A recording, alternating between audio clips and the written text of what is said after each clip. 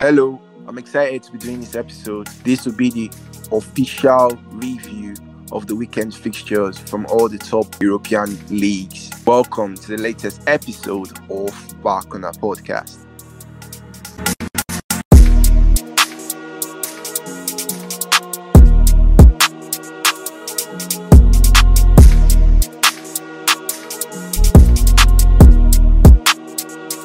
So Joshua, I don't know about you, but I feel very much alive now that proper football is back. Well, I have to second that, bro.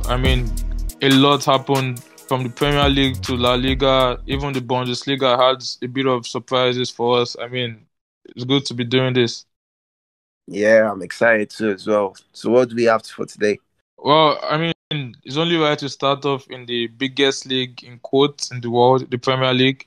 And what an opening fixture we had. We had Arsenal taking on New Boys, Brentford, who haven't been in the top flight of English football for over 70 years.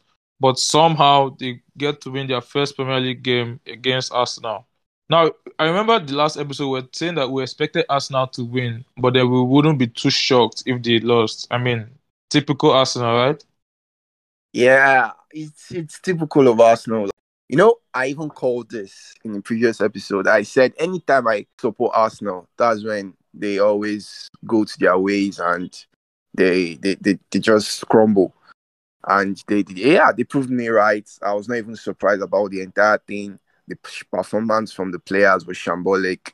From it looked like as if they were not. It looked as if they don't actually train. Some of the things that we saw on the pitch were shocking, especially when we talk about the second goal. The second goal came from a throw-in. Man, you see that second goal? I was stunned watching that thing because, first of all, I'm even wondering why Ben Leno came out. He came out, couldn't get the ball, had to go back, and then his defenders were rooted to the ground. Nobody jumped for the ball.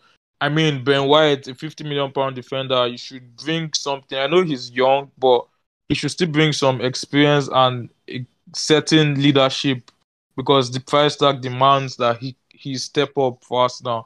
And he played okay for most parts of the game, but for the two goals, I don't think he did enough. And Arsenal were toothless in attack. It was almost like since there was no Aubameyang, there was no goal threat. So I'm struggling to remember too many incidences where you could say that Brentford were really under threat of conceding, and I think that was not good enough for a side that aspired to be in the top six. yeah, exactly. That's the thing. Brentford, looking at the game, Brentford were the better team. Brentford played very well.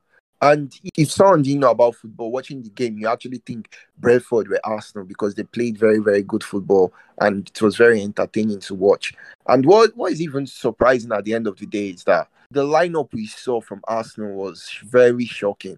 Most of us didn't expect that. We were hearing before the game that Aubameyang and Lacazette will probably not play. Whatever the reason is, I'm still yet to know.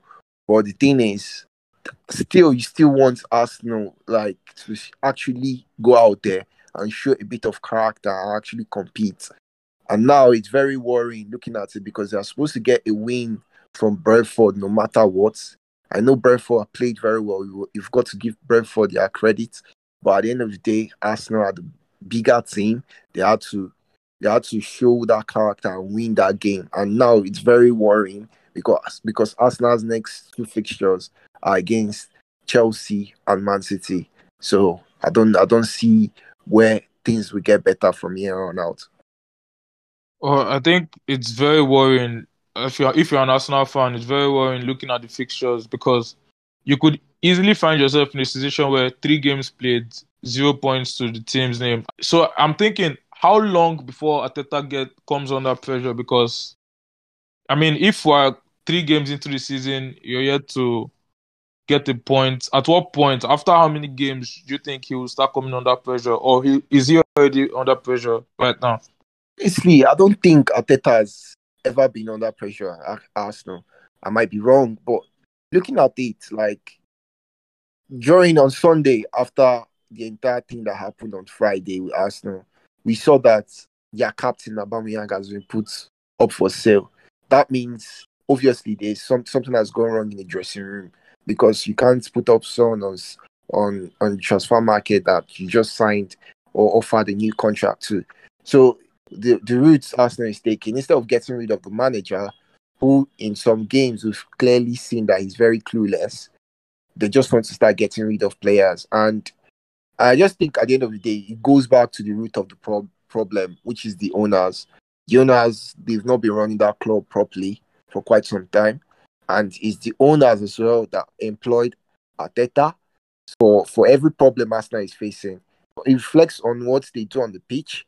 I think the problem starts from the top. And if those at the top are not actually doing what they're supposed to do, that's getting the recruitment right, getting bringing the manager that's best for the squad, and getting rid of players that are not supposed to be there. Because quite frankly, this is the worst Arsenal team I've ever seen in my entire years of watching football.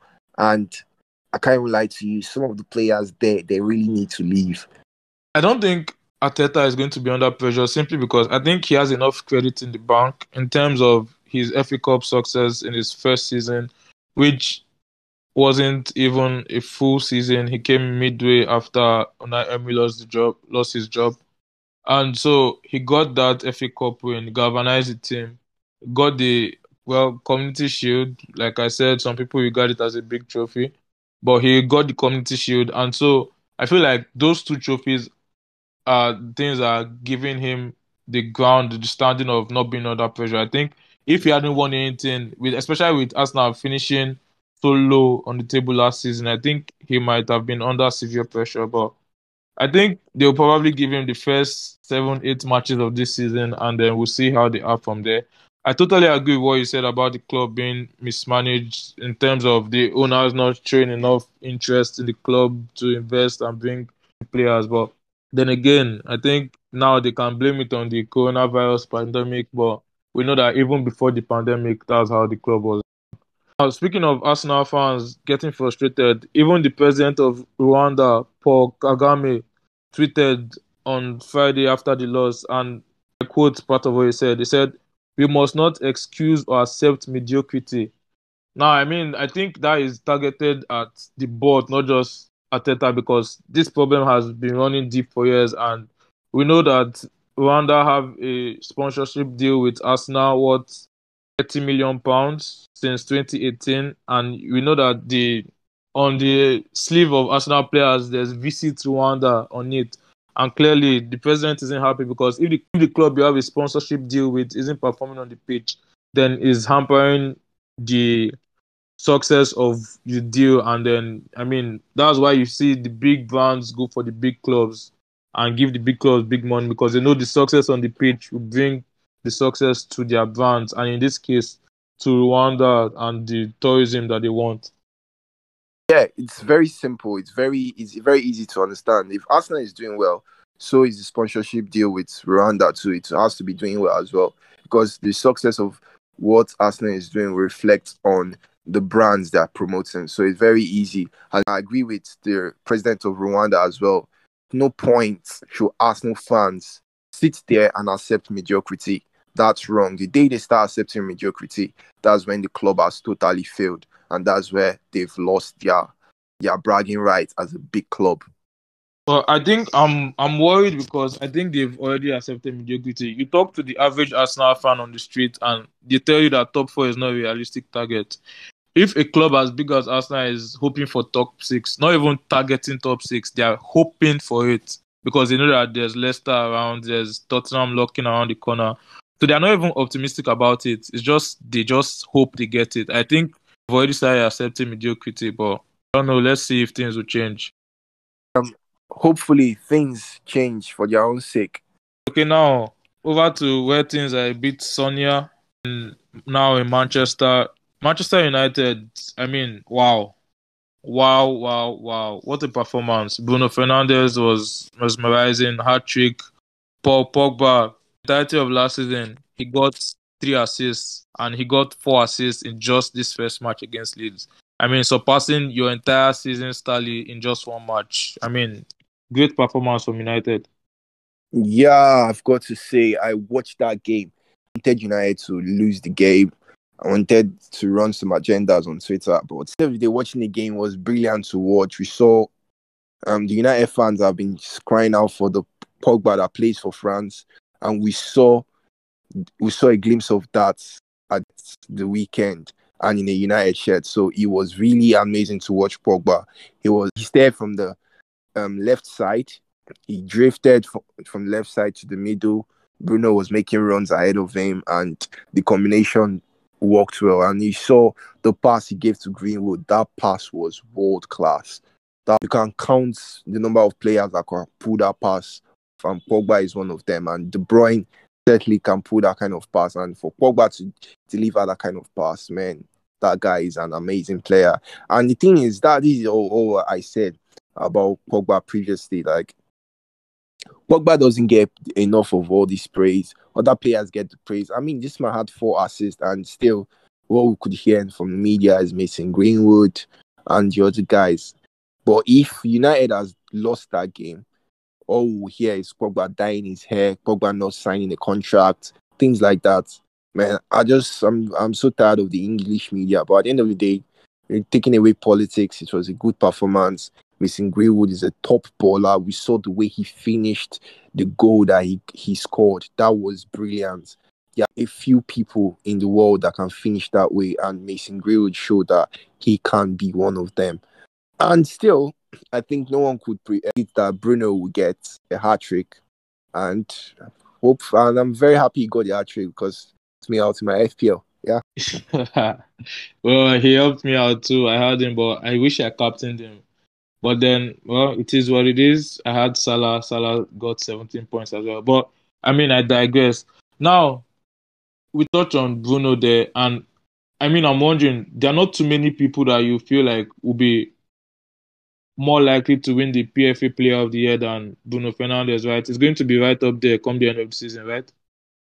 Yeah, if he keeps up the kind of performance we see, I'm sure he will be there. He will be there. He just needs to be very, very consistent this season. Last season, he was inconsistent. He had some run of games where he was good, and he had so many games where he was very, very bad. So if he can keep up that consistency, then I'm sure he'll be right up there come the end of the season. I think the Pogba situation is very interesting because I played on the left wing, and we know usually Pogba is a central midfielder. But then the system United played does not allow for a central midfielder. It only allowed for an attacking midfielder and 2 holding midfielders. Now, put Pogba as a midfielder, it limits his creativity or his impact on the game in terms of his numbers. But then you also have people like Sancho, Rashford, Martial, even Greenwood can play on the left where Pogba played. So now I'm wondering, do United go back to, like, especially when Rashford comes back, push Pogba further back and then limit his creativity, or leave him at the left and let him have his full creativity and impact in the game, but then at the cost of a Rashford or a Sancho in the lineup? I just think the Pogba thing it's not rocket science. It's very, very simple. For you to get the best out of Pogba, you need to limit his defensive duties. You need someone there around him that will be able to clean up. So if Pogba has that around him, that's how you get the best out of Pogba, because it doesn't matter where he plays. If he plays as a number 10, at the left side, the right side, he will still be very effective because the guy is the only midfielder I've seen in years that can do everything perfectly. He could give you short passes, long balls, he could dribble, he could give you through balls, and he can drive with the ball as well.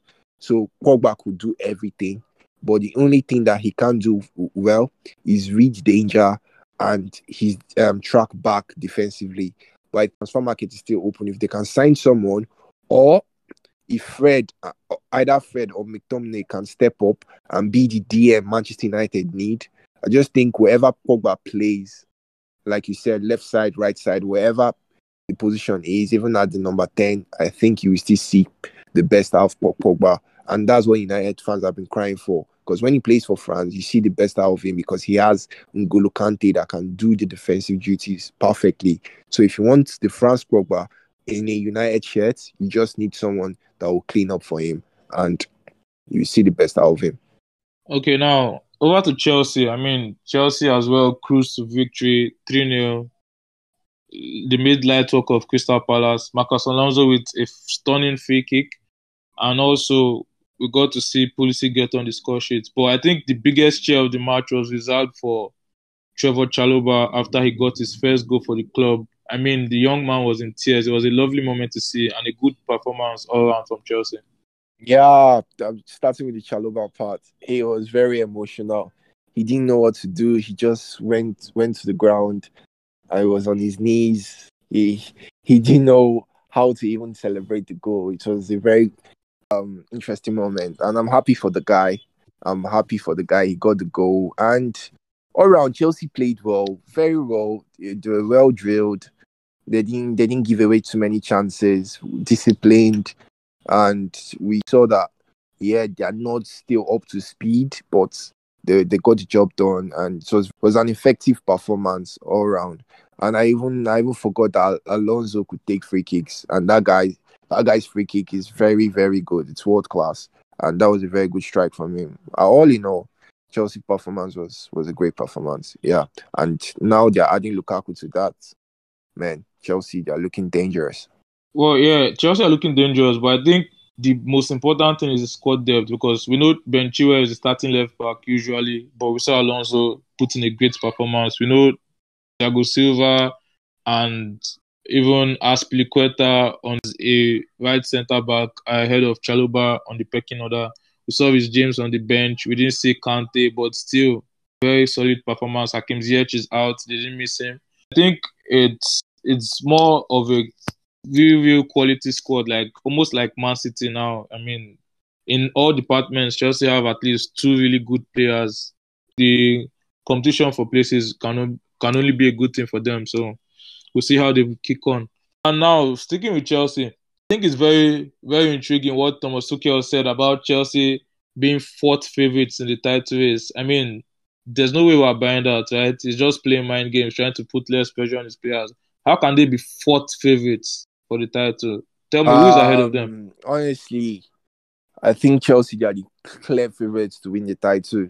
With the addition of Lukaku, they just became clear favourites because Man City, I think a lot of teams will read their game, and because they have to find a different way to play since they are not with a striker yet. And if Kane comes, then Man City they are clear favourites to actually win the title. And I think Chelsea are a very, very close second.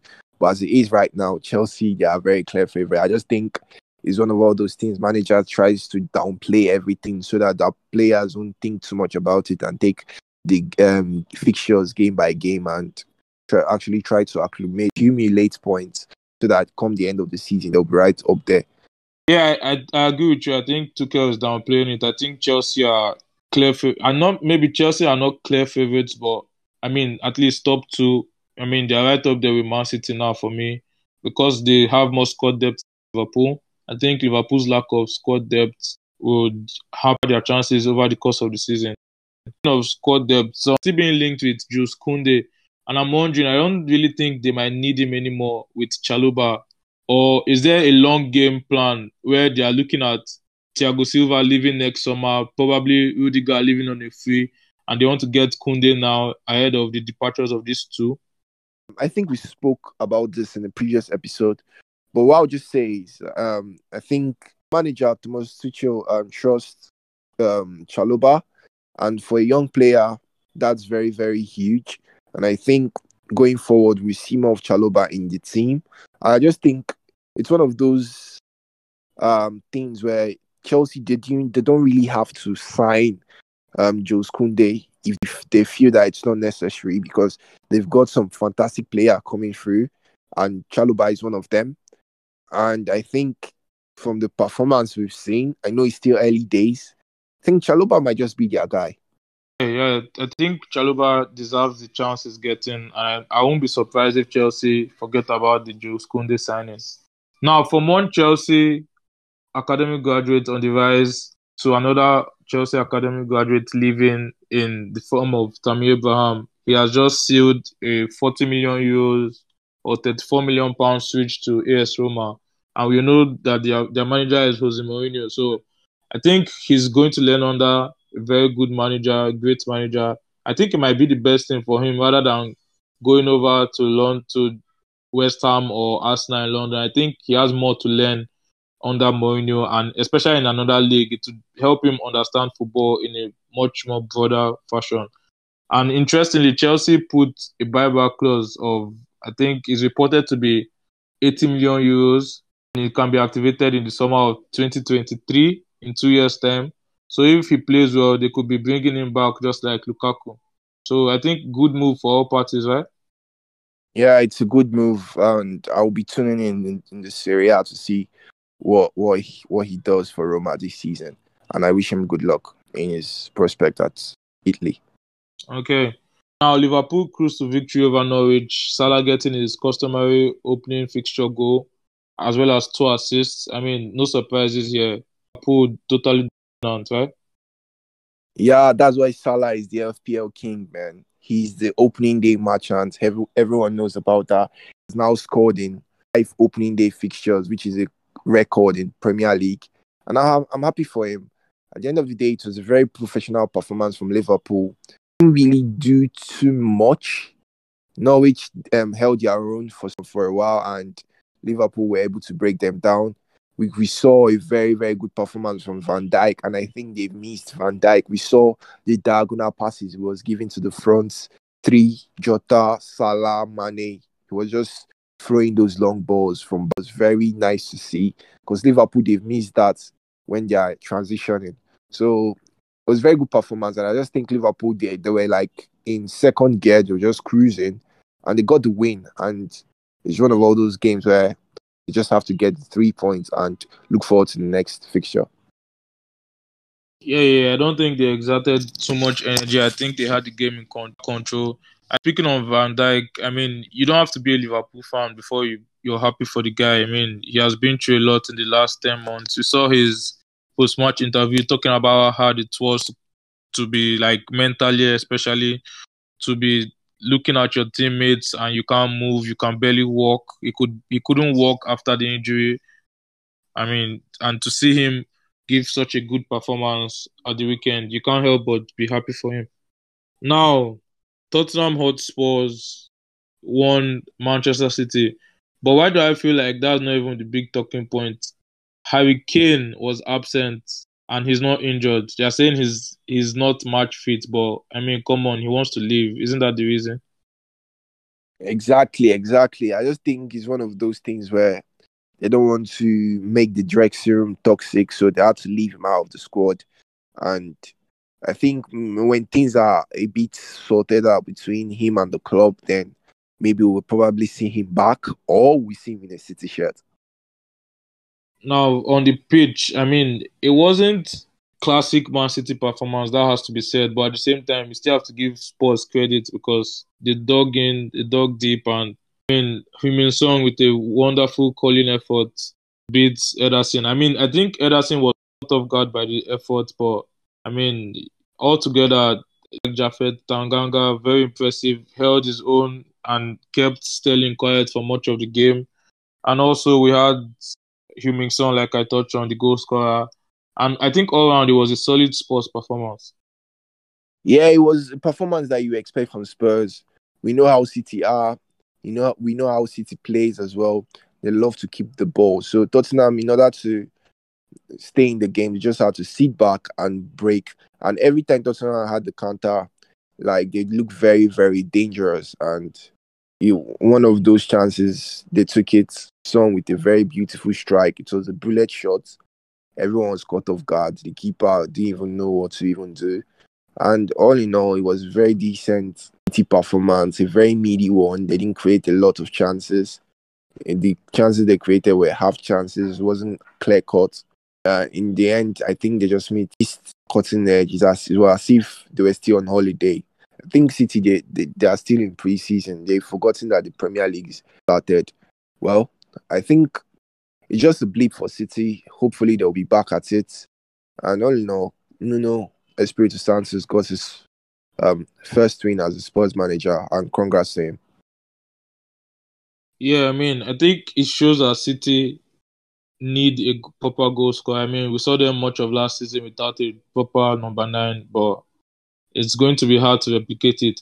I mean, you have my heart goes out to Gabriel Jesus because the young man reads stories every day where people say City don't have a proper number nine, but then he's a striker, so God knows how he's feeling now. That's quite sad. So elsewhere in the Premier League, Burnley lost 2-1 at home to Brighton.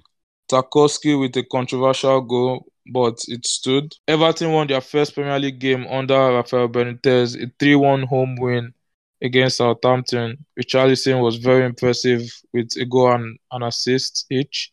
Leicester City defeated Wolves 1-0. Who else? Jamie Vardy. Watford stunned Aston Villa in their first match back in the Premier League 3-2 at Vicarage Road. Aston Villa were actually 3 goals down before making a late fight back, but it was too little too late. Newcastle United lost 4-2 at home in one of the games of the weekend. Stunning fixture.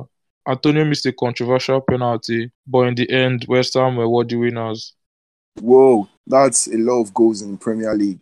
Yeah. And one of the reasons for that is the higher threshold for offside decisions, like we saw with Bruno Fernandes' third goal last season. It would have been ruled off for offside, but this season with thicker lines, the goal was able to stand, and Bruno got his first United hat trick. That's really nice. So a lot of attackers now we get joy from the VAR decisions going Yeah, into the next game week. hopefully, fingers crossed. So over in the Spanish La Liga, we saw Real Madrid with a comfortable 4-1 victory over Alaves, Karim Benzema with 2 goals. Yeah, it was a very professional performance. We saw Alaba make his debut. Real Madrid, at some points, they were very vulnerable defensively. Their quality came through for them. They were able to win in the end comfortably. Alaba got a very, very good performance, and he was even able to assist a very meaty player like Vinicius. Well, no surprises there. I mean, we all expected Real Madrid to come out on top, and they did quite easily. So, good one for them.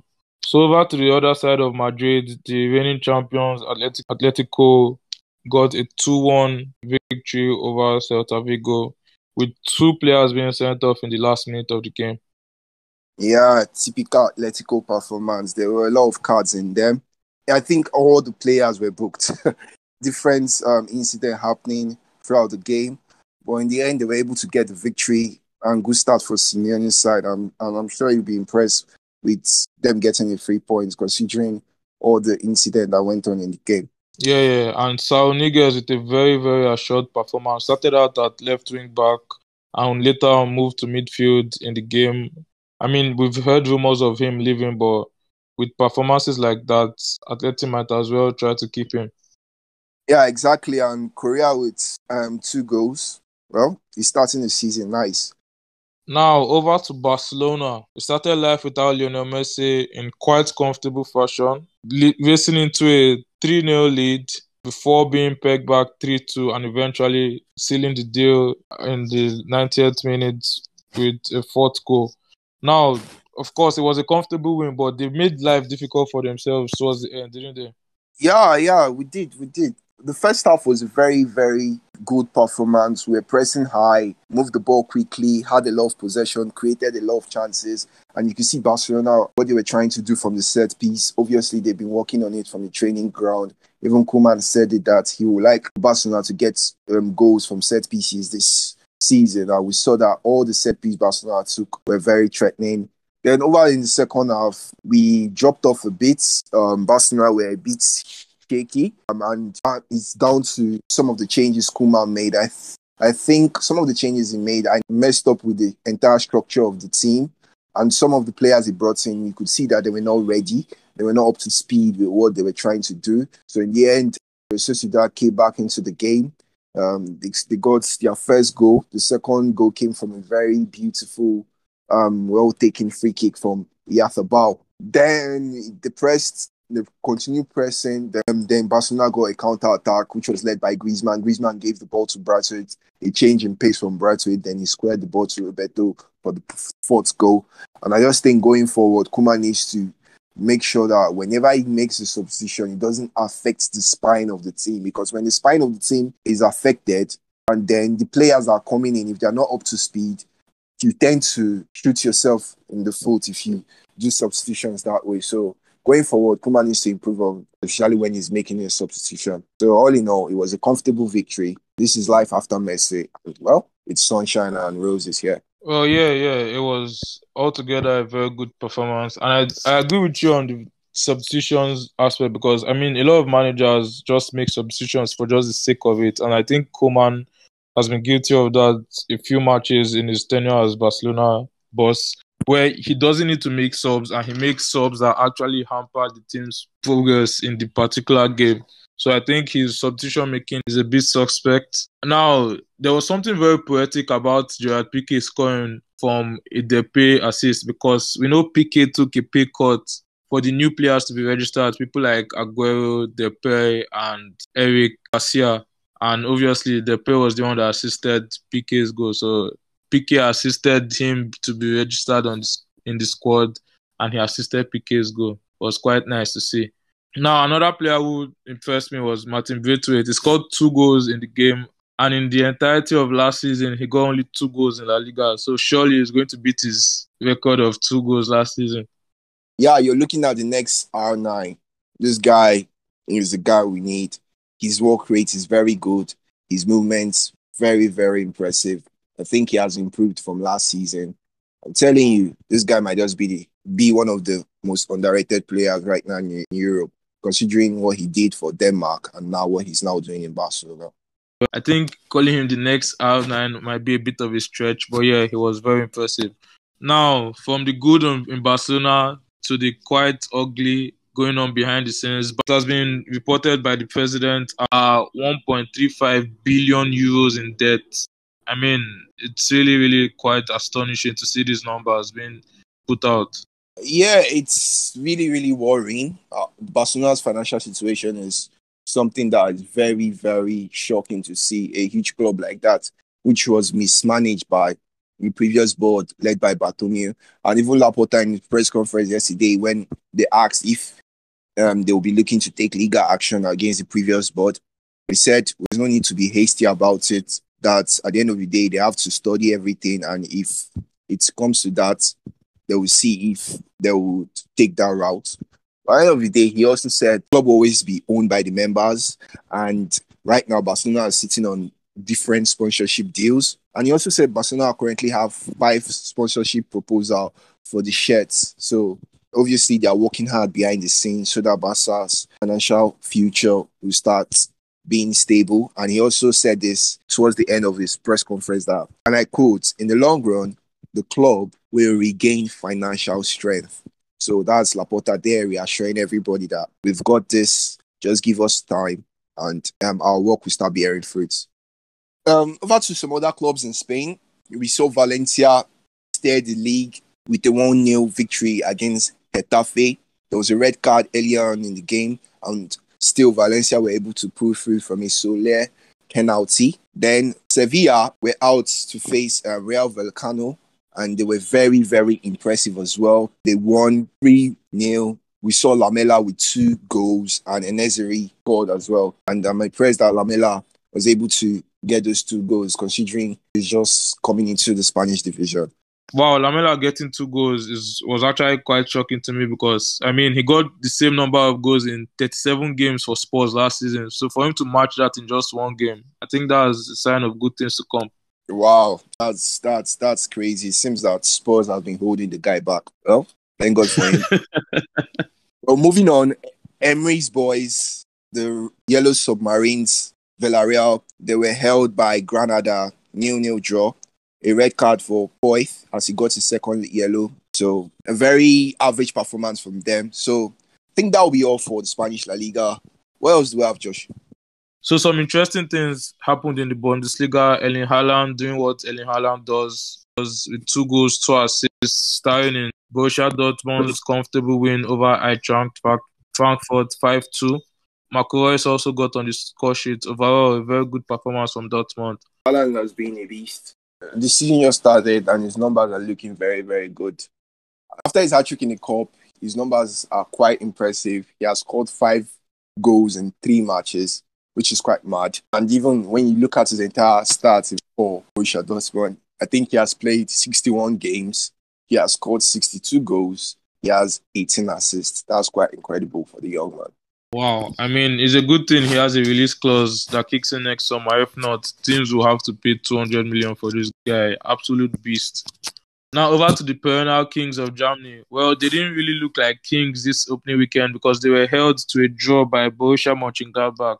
It was a bit of a shock, wasn't it?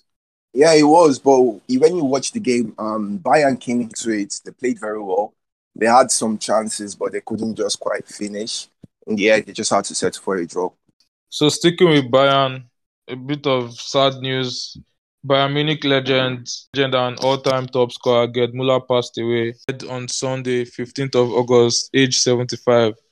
This is a man that I think gets overlooked when it comes to the greatest of all-time conversation. He was such an absolute baller. Now his goals record is something that we only see in computer games. He scored 566 goals for Bayern Munich in 607 games. And he also was an absolute machine playing for West Germany. Now, his career honors include winning the Bundesliga 4 times with Bayern Munich, won the European Cup, or now we know as the Champions League. He won it 3 times with Bayern Munich, 3 times in a row. He won the German Cup 4 times. He won the Ballon d'Or in 1970. And he has the most goals in Bundesliga history with 365. And for West Germany, he got 68 goals in 62 games. He won the World Cup in 1974 and the Euros in 1972. An absolute great. Well, rest in peace to Gerd Müller, who was an absolute machine. And on that note, we've come to the end of this episode. On Joshua and myself, it's goodbye for now. Thank